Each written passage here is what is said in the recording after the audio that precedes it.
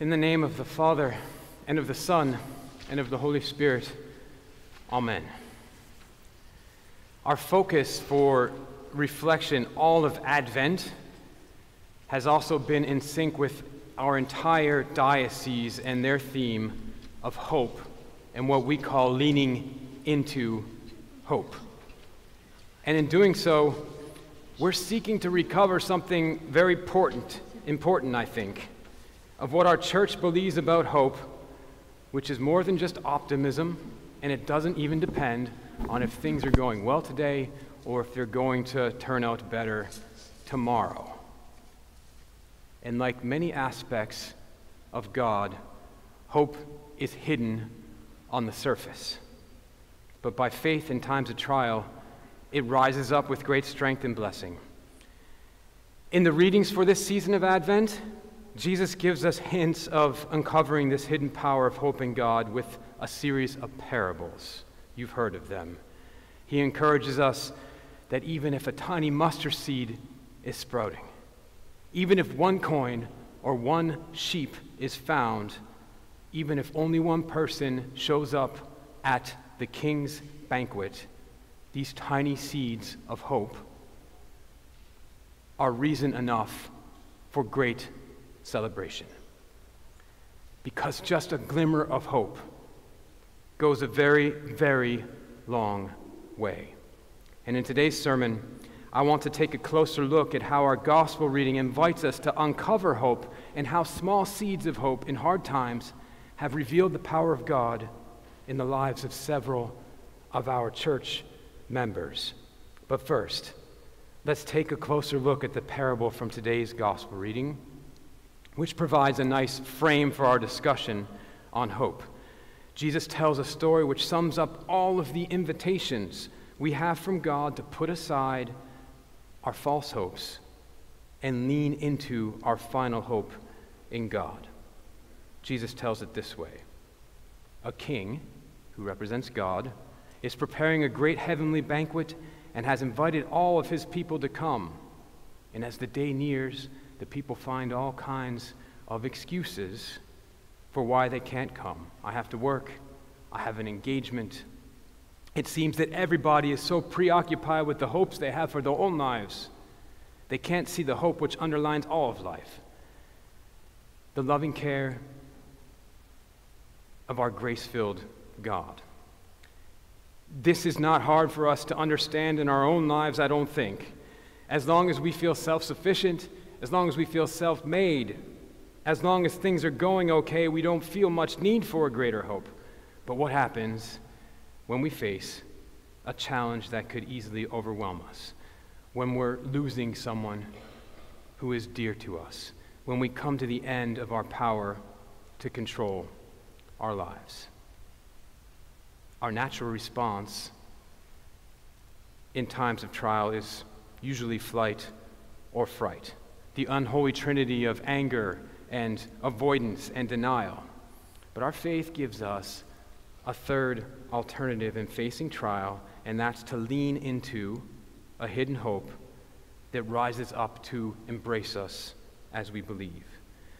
That's what our Advent speakers in their testimonies describe to us, how in dark times they leaned into hope and were not allowed to fall, but rather were lifted up by God and His Spirit working in others.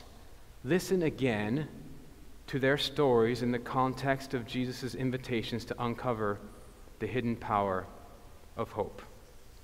Yediskin Anna shared with us the suffering and despair which overcame Armenia during its 44-day war in Artsakh.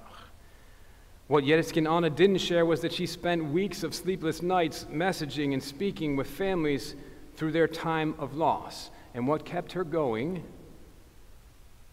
was the small but powerful kernel of hope that family after family relayed to her.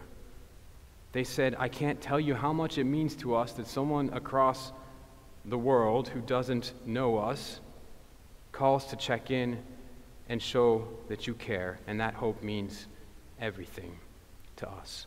And then when Yediskin Anna's hope and her health gave out from sheer exhaustion. Seemingly out of nowhere, Jamie and the honest demons from this parish and others of you like them leaned into hope to put aside their needs for those of others in dire need.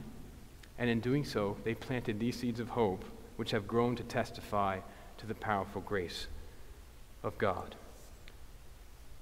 Then we heard from our retired Armenian Army veteran Arsen Sahagyan, who shared how he leaned deeper into hope during his tour of duty in Iraq for Operation Freedom in 2016. Now, as a young colonel, he was responsible for 50 soldiers from Armenia, who as their tour continued to experience more and more of the violent distress of war, daily rocket attacks and roadside bombs, and losses of soldiers who one day were at lunch and the next day were not. And his soldiers were becoming despondent. But Arsen had the spiritual maturity and insight to see that they weren't lazy and they weren't afraid. They were in despair. They were suffering from a lack of hope. We needed a constant reminder, a hope, said Arsen, that God would lead us through this difficult situation. And Arsen decided to build an outdoor chapel in Iraq, complete with an Armenian church monument where soldiers could daily pray and light candles and remember in whom their ultimate hope lies. And this little seed of hope, in a short period of time, grew into a place of worship for more than 8,000 soldiers of all nations. Brothers and sisters, in this season of hope, this season of Advent, which is dedicated to hope in the coming presence of God, I pray that today you have heard some of God's quiet invitations for a deeper hope in our lives. Often these invitations to hope, they don't look like much on the surface and may seem inferior to the high hopes we hold for ourselves.